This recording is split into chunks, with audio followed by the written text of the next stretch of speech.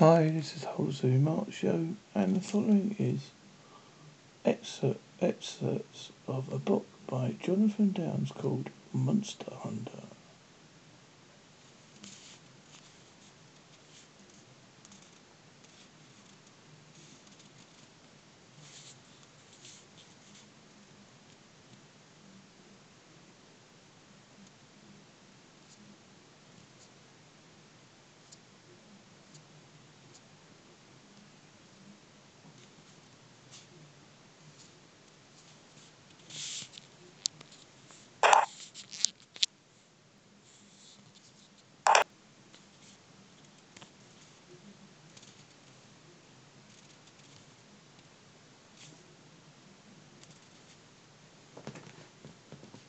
Prologue. Welcome to Las Vegas, Nevada. Fear and loathing, 100 miles north of Las Vegas. Whilst his mother's womb contained the growing bowel, even then the sky was waiting quiet and pale, naked, young, immensely marvellous, like Beau. I loved it when he came to us. That same sky remained with him in joy and care, even when Beau slept peacefully and unaware. At night, at the lilac sky, a drunken Beau, turning pious as the sky grows pale. So through hospital, cathedral, whiskey's bar, Beau kept moving onwards, just let things go. A baleful boys cannot fail far. He will have his sundown there below. Bernard Beach Bell's hymn. Night forms quickly in the Nevada desert. The sun, which for 12 hours had scorched the burning red earth below, had vanished behind the grim, unyielding mountains. In that strange time of twilight, which the people in Devonshire called the Dipsy, the desert creatures that had stayed hidden for the hottest parts of the day began to stir, and what to the casual visitors seemed to be barren wilderness soon became a haven of activity. The rats, the mice, and the frogs emerged from their holes, secure in the knowledge that for a few hours at least they would be relatively safe from larger animals like raccoons and coyotes, and blissfully unaware that in the sky above them circled the night birds searching for supper. I am a zoologist. I should be, by rights, have been out in the desert gazing in awe at the miracle of God's creation. But I wasn't. I was sitting in an air-conditioned bar a few hundred yards away. I was surrounded by scantily clad girls and a group of junior people that ranged from the mildly eccentric to the assertively insane. But who all exuded the air of expensive bohemian common to the West Coast Africans of a certain class and a certain age. I was very drunk and was spending most of my energy on a fruitless attempt to seduce a plump blonde divorcee in the late 40s, whom, it was whispered, was the ex-wife of a famous television producer who was responsible for some of the most tardy science fiction TV shows of the previous 30 years. It was my 40th birthday party, and congratulations were not necessarily in order. I'm not a prude. Indeed, far from it. Like the eponymous hero of Bernard Beach's Bell, I have spent large portions of my life in a reasonably successful search for fun. The quest for wine, women and song has taken up a large proportion of my life in a reasonably successful search for fun. quest for wine, women, and song was taking a large portion of my life, particularly more the quest for whatever it is that passes the truth. But there was something about this place that unnerved me. It was a palace, a place where one could gamble, drink, and chase members of the opposite sex 24 hours a day. Drinks were free as long as you at least pretended to gamble, and there was a continued smoke of luxurious, ingestible, and tempting food there for the taking. It was a party city. It was St. Reed's Oasis, a casino and golfing resort in the middle of the Nevada desert. It was no coincidence it was situated in the town of Mesquite, a few miles from the border with the Mormon state of Utah. The worthies of Utah needed somewhere to go and let their hair down after a lifetime of obedience morality. Say Reed, whoever he had been, had chosen wisely. It was a perfect location and the perfect holiday resort for people who couldn't afford Las Vegas. This was Babylon. Constant search for fun was beginning to pale. There's a limit to the amount of free lobster and bourbon that even I am able to consume. Whilst the drunken revellers, whom only known for a few days, were partying like it was 1999, and celebrating the birthday of a fat Jew from Blighty as if they'd known him for years, I slipped away into a dark corner of the bar, where I sat down and tried to decide whether I wanted to go to bed like a gentleman or carry on drinking. I hardly noticed her thin figure in a long coat that skittled up to me. Mind if I sit down? He drawled. I could hardly say no. Anyway, I didn't want to. He introduced himself as Reuben and stared impeccably at me, and without blinking. I had seen him around at the conference all week, but he hadn't exchanged more than a few words, and I had been too busy partying, trying to get laid, and doing my best to avoid constant panic attacks, which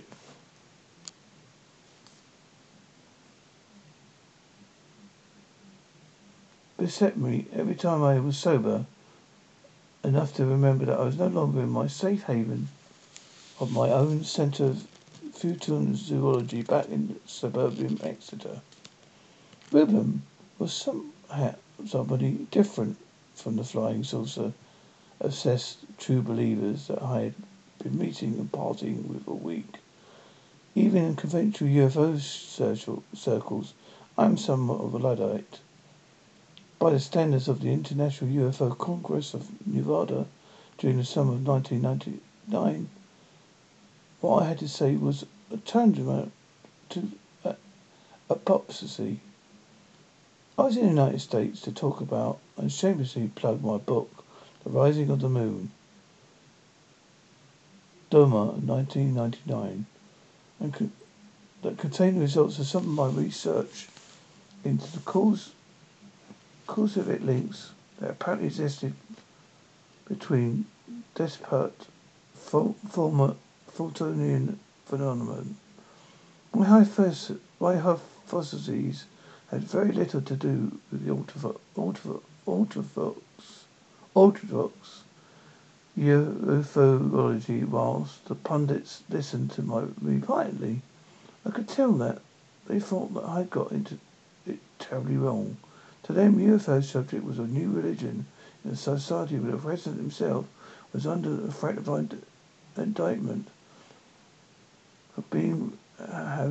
for having received blowjobs from a rather cute young intern It must have been comforting for a small fraction of the populace to be faced with a critical historical fargo whereby the country was readily under the control of a sinister clad of aliens in uneasy alliance with the might of the military-industrial complex.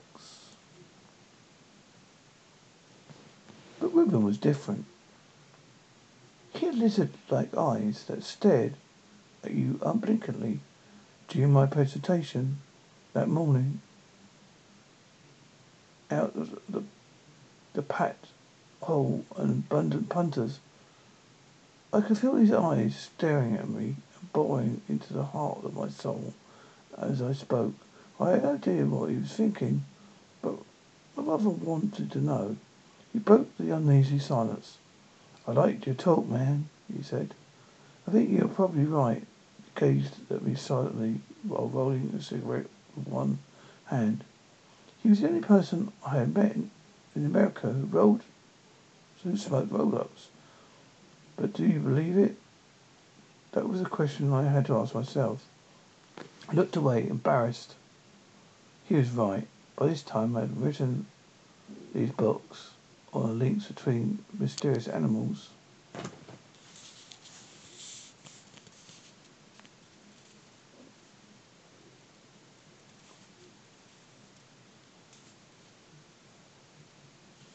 such as lake monsters, Bigfoot and sea serpents, UFOs and other quadrilled photon phenomenon.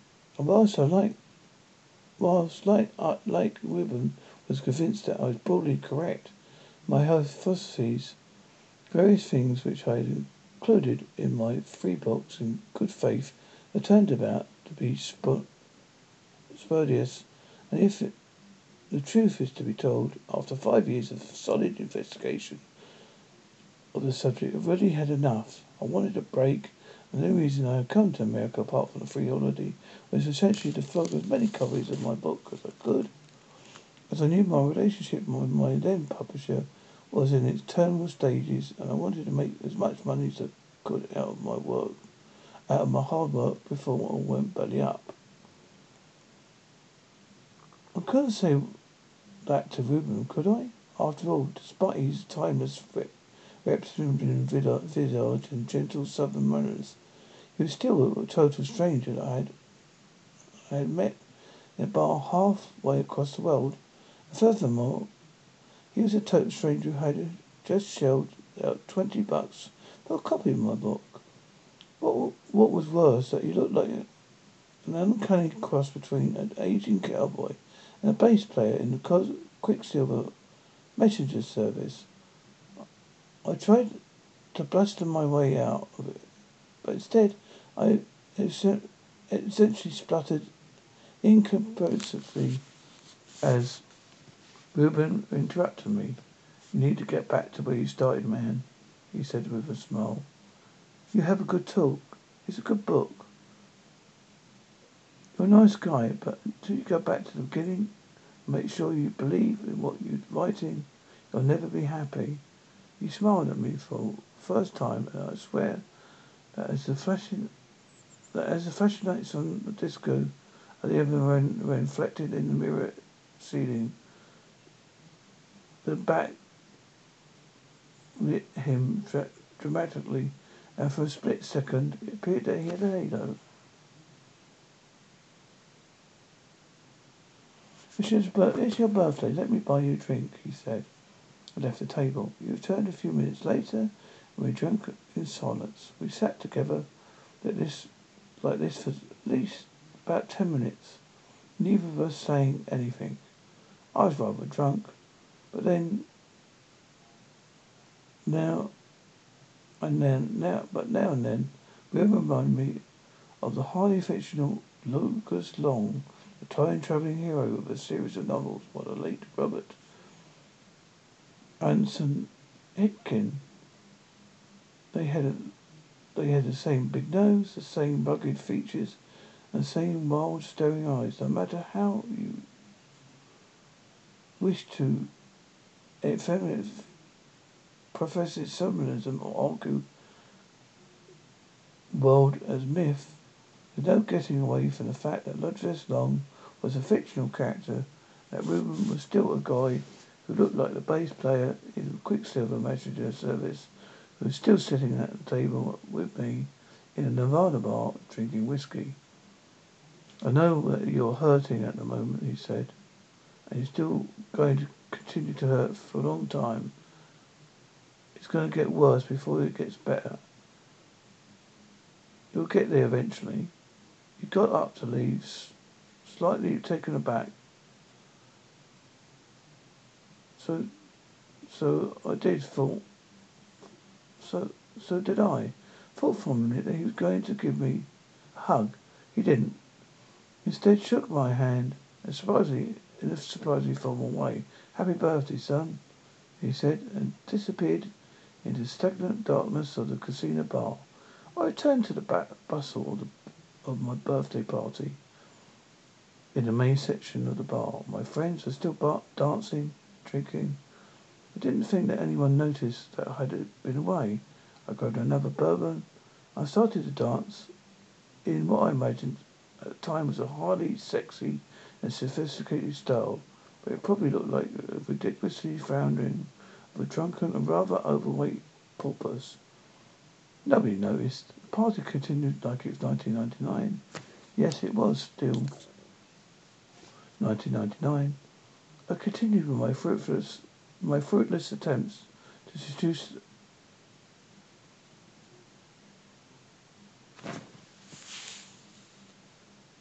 a fat, blonde ex-wife of a famous television producer, and my friends and I danced until dawn broke over the desert. As I circled back to my hotel room, and the pink rays of the sun were just breaking over the red sandstone messier.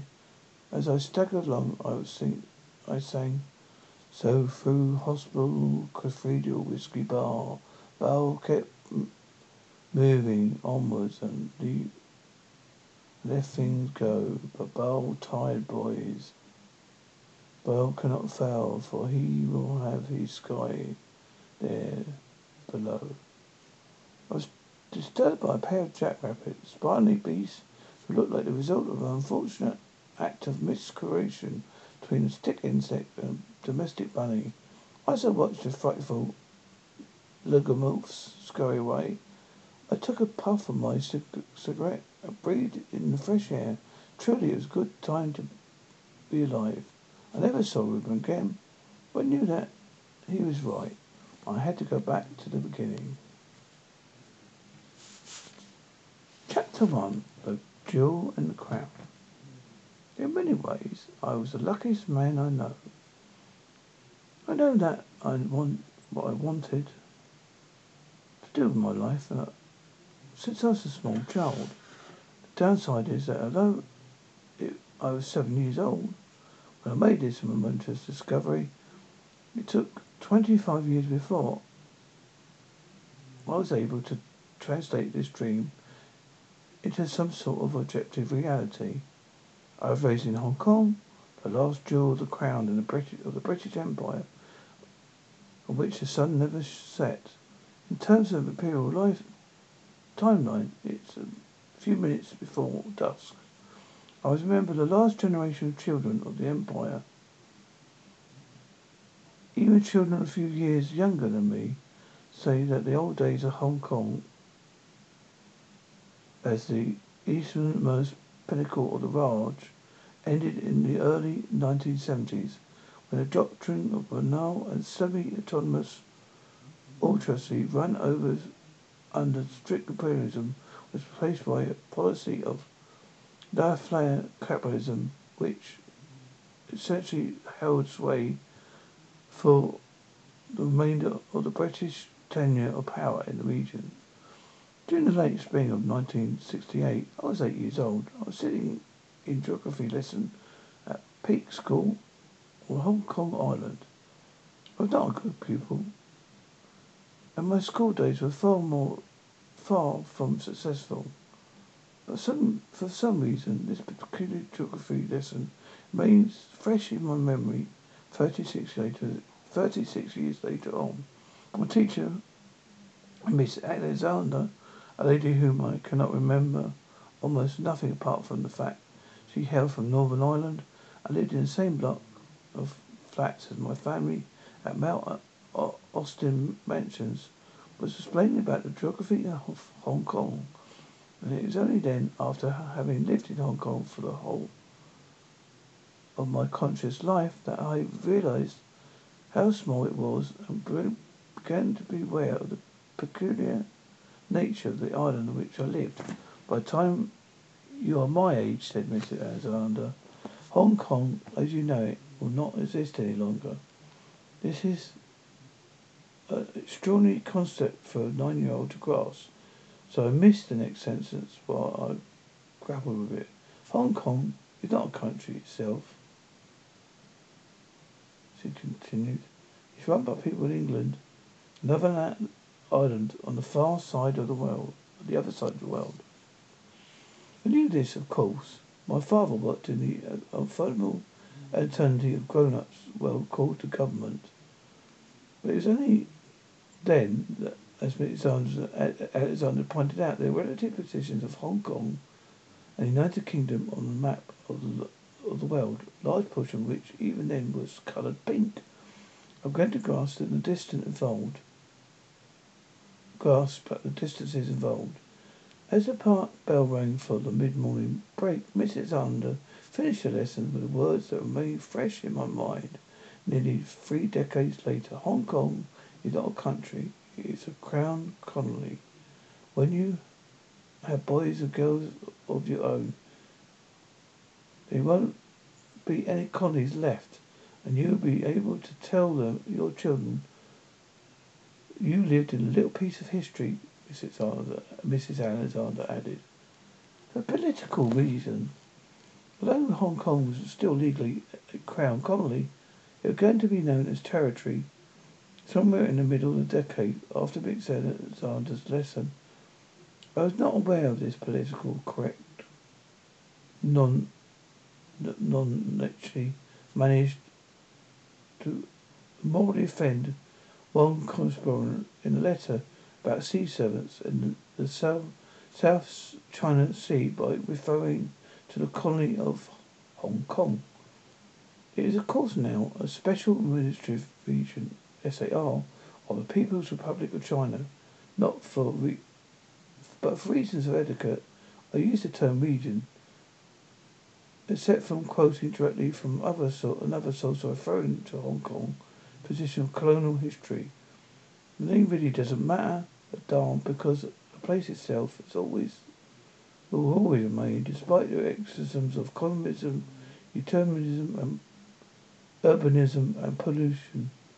The bamboo snakes will still live in the thickets, and people walking the hills will still see the scenery see the scurried paws of ferret badgers disappear into the holes in the ground. The animals of Hong Kong, who care little for politics, will remain as asthmatic as possible, as ever. From my early age, I was been interested in animals. From the point of view, Hong Kong was an ideal place to grow up.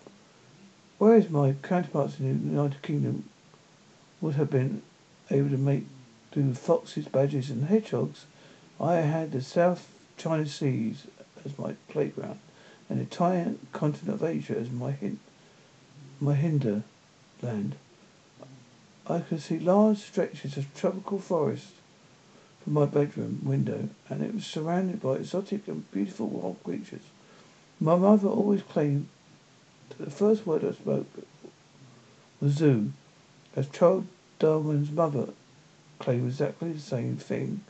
I did not know whether to take this piece of information cum cougar sutras or not. For a bit decades on, it doesn't really matter. What does matter is that I have had a remarkable childhood, from a zoological point of view at least. Mostly because, as far back as I can remember, my mother used to read stories to me. One of my favourites was The Jungle Book. In those days, Kipling prose had yet to be perverted and adulterated a black cloud, by the black cloud of Disney, and I travelled in the glorious stories of animals and men in the Indian subcontinent. My mother always encouraged me in my interest of natural history, and when I was 5 or 6 years old, she acquired a book written by J.A.K. Hallglotz titled The Hong Kong Countryside. I still have today, and of all the thousands of books in my collection, it's probably the one I have read most over the years. Much to my joy, many animals, as described by Kipling, also lived in my own backyard. Hooded cougars and critters lurked in the undergrowth surrounding the playground, where I went every day after school. All the way through my school days, my mother had a mortal fear that I would be bitten by those poisonous snakes. But luckily for me, at least, it never happened. There were mongoose, not of the same species as the rikki-tikki tabby, but close enough. Porcupines, wild red dogs, or dolos. And every evening, if you went to the right place, you could see the massive hordes of dog-faced fruit bats venturing forth into the gathering dusk. Even Shere Khan and Bagakar have relatives in Hong Kong, and the last leopard was shot in the late 1950s. There were reports of the tigers visiting the wilder parts of the new territories every winter throughout the 1960s. It was truly a magical place for a young naturalist to grow up. As I got older, my interest in natural history grew, and I filled every inch of my bedroom with jam jars, shoeboxes, and fish tanks that all contained wild varieties of local fauna. Much to the eternal credit of my mother and our servant Otim, I got away with it. I got away with it, and over the years I learnt much about the husbandry of small creatures, something that stood me good stead throughout my adult life. My mother encouraged my interest in natural history and the written word, and ironically, on the same day that Miss Alexander had so radically overthrown my worldview, my mother frequently kicked it into touch.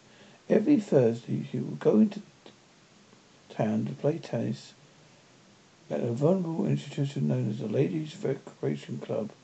After the game of tennis and a leisurely lunch with her friends, she would go into the central library and get out library books for my young brother and I. One day, she found a book titled The Amazing Zoo of Dudley Drew, by a young boy forced to spend the day in bed with a cold. Mind-numbingly bored, he spent the day drawing pictures of fantastic animals.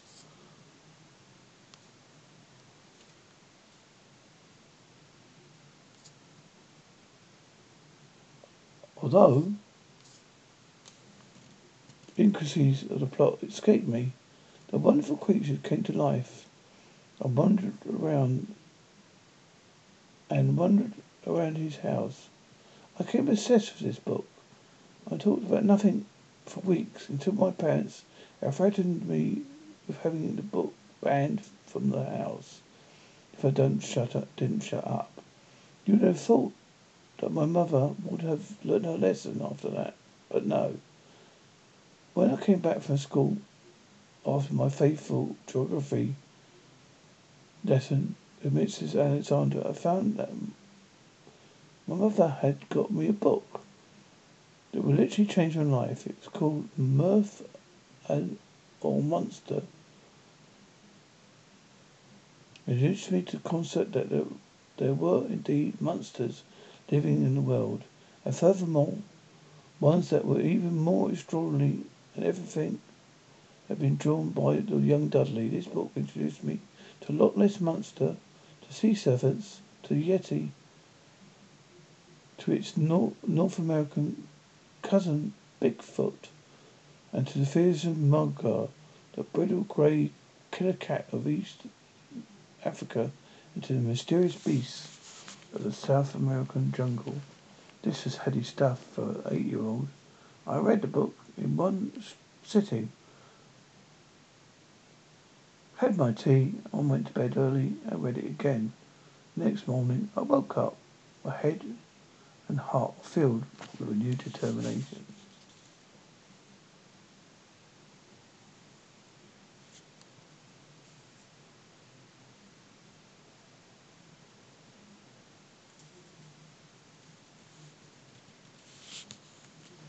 I'm going to be a monster hunter when I grow up, I announced at breakfast, and I meant it.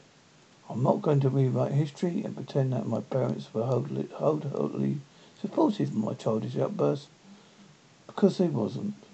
To be quite honest, I can't remember what they said, but I can imagine, however, I was at age when children wanted to be astronauts or train drivers or soldiers, and my parents can easily be forgiven for not taking me this momentous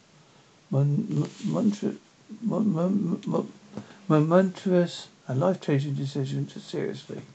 However, the was cast, and any chance of leading a normal life had gone completely out of the window. For weeks after my new discovery, monsters and mystery animals of all types dominated my thoughts, and together with a couple of my friends who were equally obsessed with the natural world, I made a map of immediate areas surrounding the block of flats in which I lived. On this map, we had plotted the places where birds had nested, and where we knew that the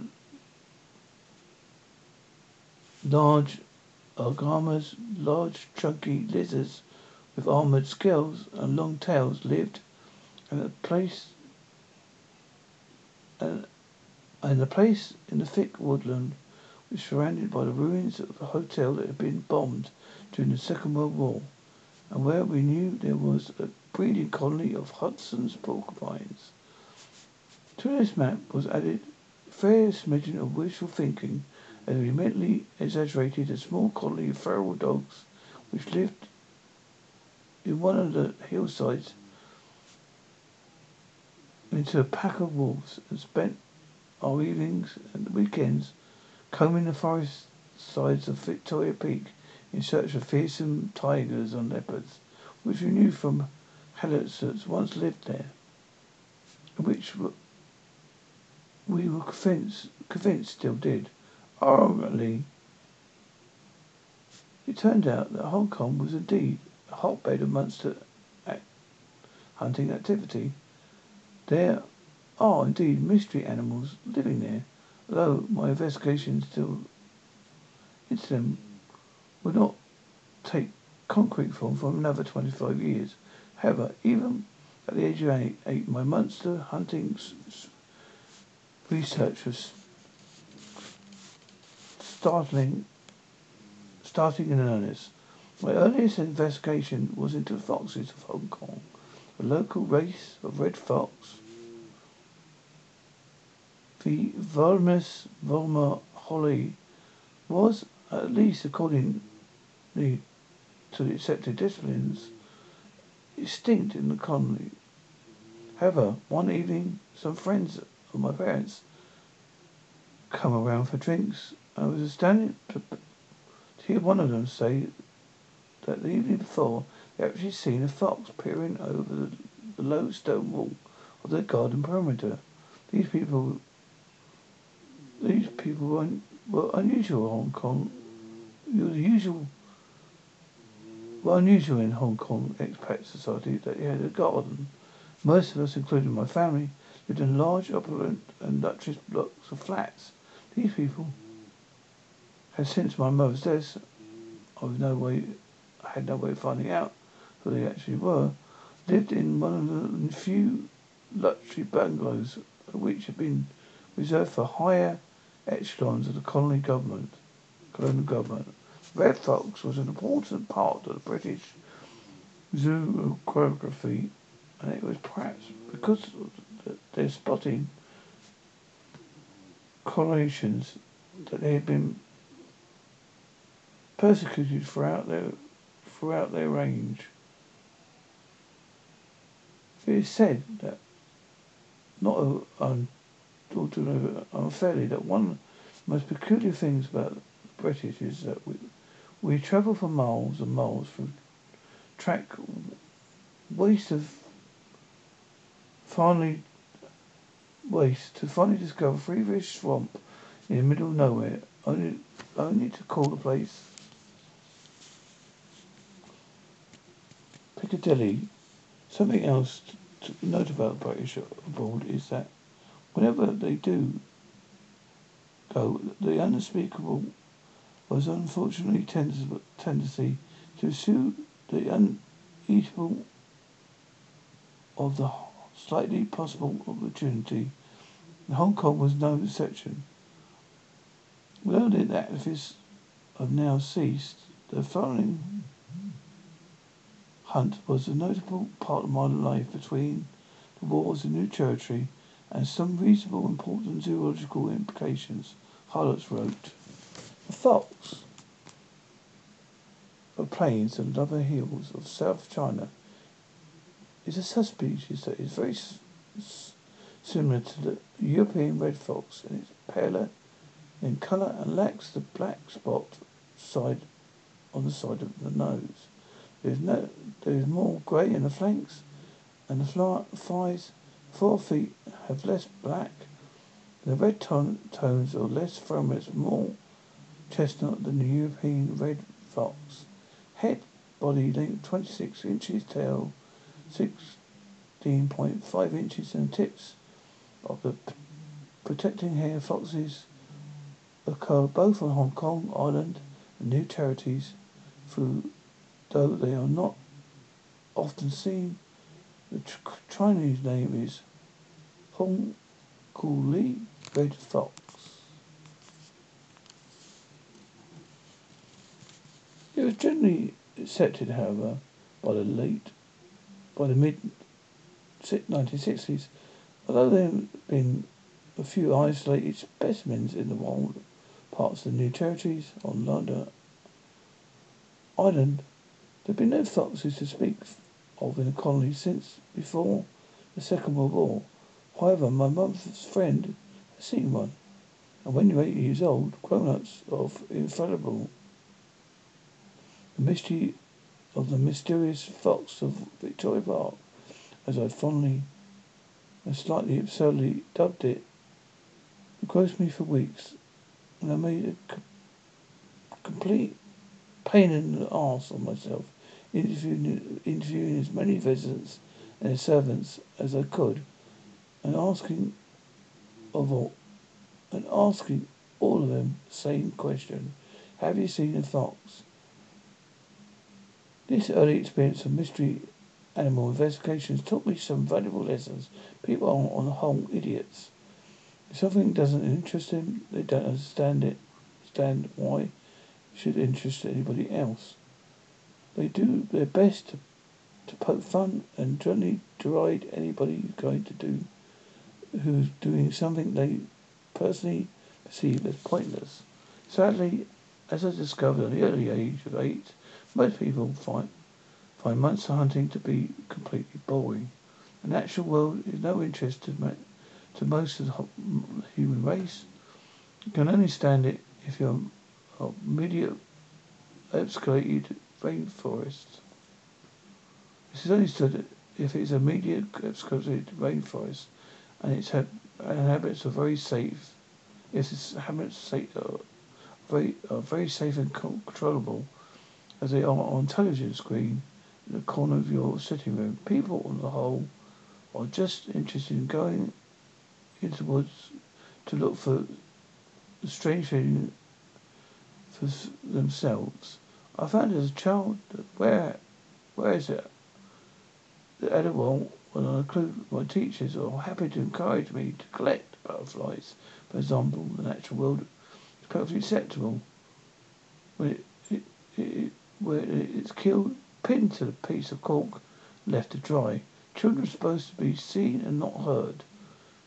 When a child takes it upon himself to wonder about asking impertinent questions from his elders and betters, he suddenly crossed over from being a general eccentric to being a frat. Sadly, this attitude is not characteristically reserved for children.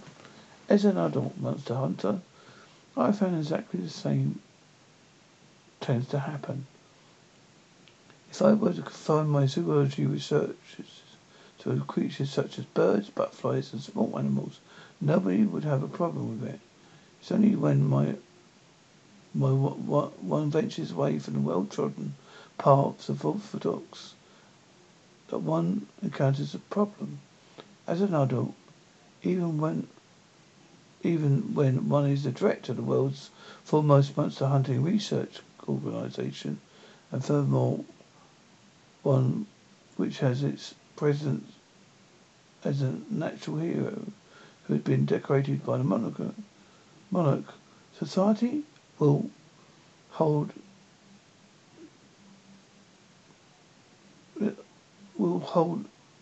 either deride you or treat you like a complete lunatic. Truly, a monster hunter is without honour in his own land. The second lesson I learned to respect and one's best to understand cultural differences. Whereas the Europeans that I spoke to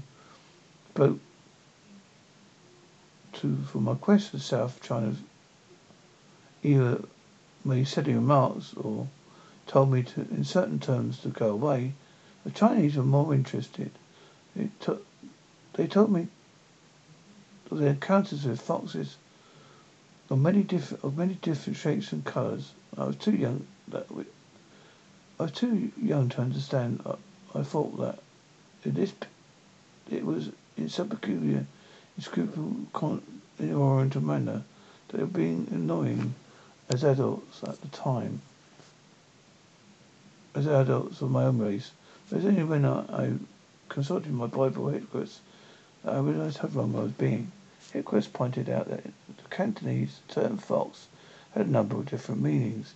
He noted that local animals were named foxes by the Chinese. The little spotted civet known as Tin Chao Li, seven-striped fox. The Chinese civet, similarly, three-striped fox. The masked palm civet Li La, five-striped fox, and a ferret badger, Nin Sol Li, fruit-eating little fox. It was beginning to make sense. However, it didn't go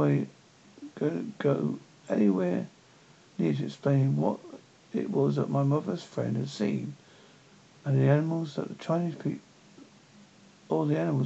people had spoken and described to me were, and no one apart from my mother's friend had seen anything even vaguely resembling a European red fox. Then came a breakthrough. With the innocence of an 8-year-old, I assumed that Haliburt's book was a definite account of the fauna of Hong Kong. I had realised the book had written 8 years before I was born, and a lot had changed over the intervening years. In 1968, I was 16 years old. It was 16 years after Halibut had written his book. It transpired that Halibut hadn't been living in Hong Kong when writing the book.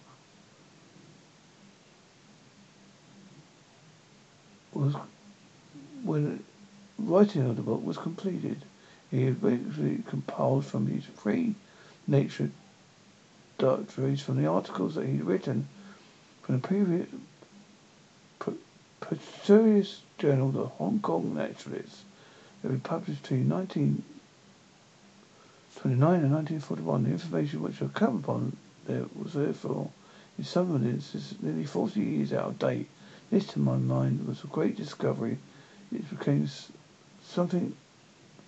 Just because something is written in a book doesn't necessarily mean that it's accurate.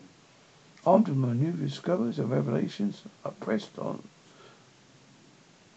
I like to think that like a junior Sherlock Holmes, a bait, perhaps slightly precocious one.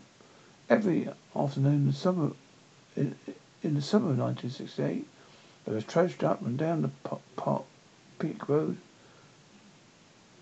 to and from the ruins that had once been the governor's summer palace at the summit of Victoria Peak. I revelled in my newfound knowledge, all around me but exciting mysteries waiting to be solved. One afternoon,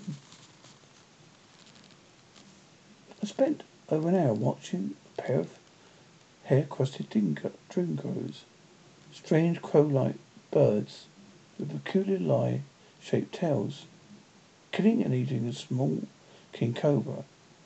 Another afternoon, I was sidetracked from my quest from the truth about Victoria Peak fox when I saw, for the first time at any time on the island, a pair of barking deer running, startled into the thick undergrowth at the bottom of Mount Austin. I steadily followed them into the woods, and my heart pounded and my eardrum into the woods as my heart pounded into my eardrums.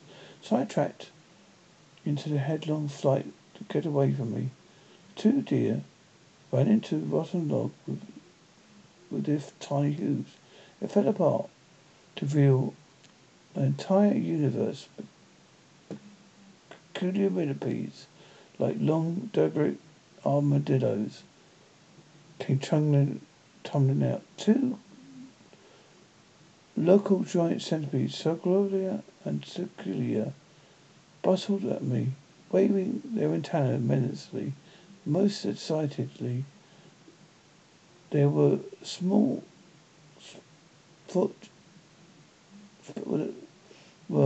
small spade-foot toads that glared at me accusingly with bloodless eyes, not unlike that of an alcoholic scolded slouched into a shop doorway. The slopes of Mount Austin were covered with rhododendron trees, some of which stretched to the height of 20 to 30 feet above me in the forest canopy, an increased babble of the family of white-faced laughing thrushes filled the tropical air. Above us was the azure blue sky. Two or three black-tailed kites, best known to the generations of army expats as skyhawks, because of the habit of circling above rubbish dumps and manure pits in search of small rodents, circled lazily. Forcing myself into a mode of self-discipline, I had to admit I seldom managed to achieve on a regular basis in the 35 years that have followed. I continued my journey up the winding peak road towards the house where the sighting take place. I promised to my mother under no circumstances would I be presumous as to bother her designated friend in person. Even at the age of 8, I understood the logic in that. After all, he had already told me everything he knew, and he wasn't particularly interested anyway. He had seen All he had seen was a very familiar animal, a red fox, a species with benefit of hindsight. I can see probably pursued on horseback over the Harum counties during his youth, peering at him over a low stone wall in his garden. He had no idea that there was anything exciting about the incident. To him, I was merely the slightly annoying boy who used to get in the way and ask pointless questions about something which he wasn't particularly interested in. However, I hadn't promised my mother that I wasn't do any detective work in the location where the fox was seen. I feel sorry for the youth of today. To them, the Native Americans are people who have fueled an entire industry of homemade dream catchers, statuettes of great moment and home improvement courses in Native American spirituality. To my generation, is something completely different. We saw them on television at least 3 nights a week, either killing or being killed by cowboys, or like my hero Tonto, assisting a slightly inept Lone Ranger behaved like a 19th century analogue of Superman, fueled in my in-depth knowledge of Indian love, which I gathered from watching every episode after episode of the former Lone Ranger and Bat Munson. I knew all what to do as I approached a bungalow. I stood in its own ground below the line. I assumed the mantle of the expert Native American woodsman and stealthily began to reconnoiter my surroundings. Doing my best to get into character, I reached into my school satchel, looked out the slightly battered red Indian headdress that my mother had given me as a Christmas present, and using one of the lit sticks which I borrowed from her dressing room table, I carefully applied my war paint.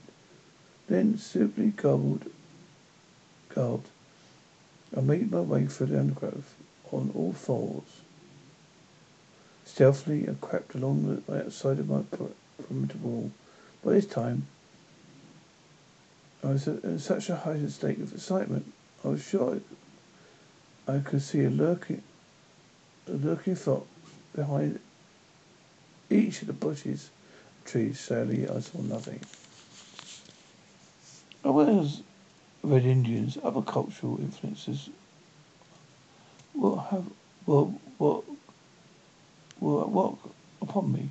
I was an avid reader of Eden Blind's Secret 7 books, in which a small band of precocious middle upper class children wearing rings around the police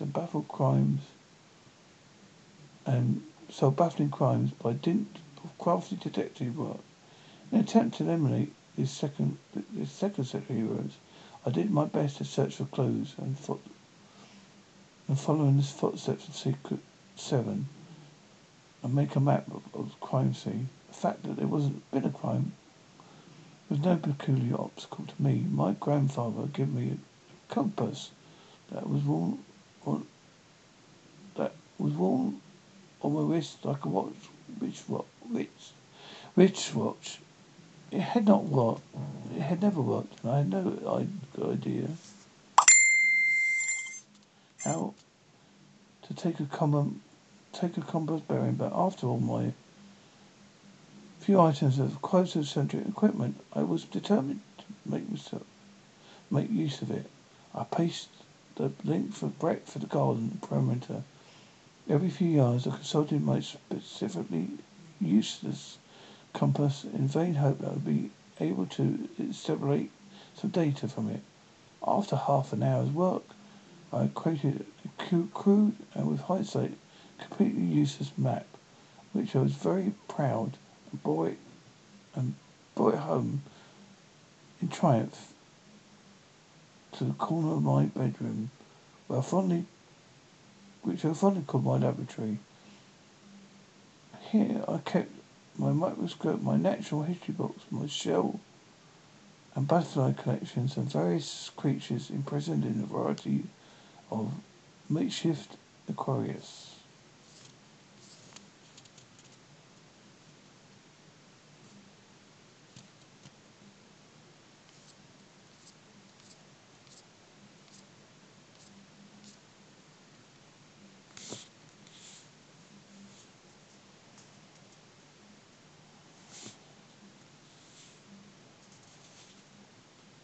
If you wish to read more, you can get Monster Hunter from on Amazon. Look it up, folks.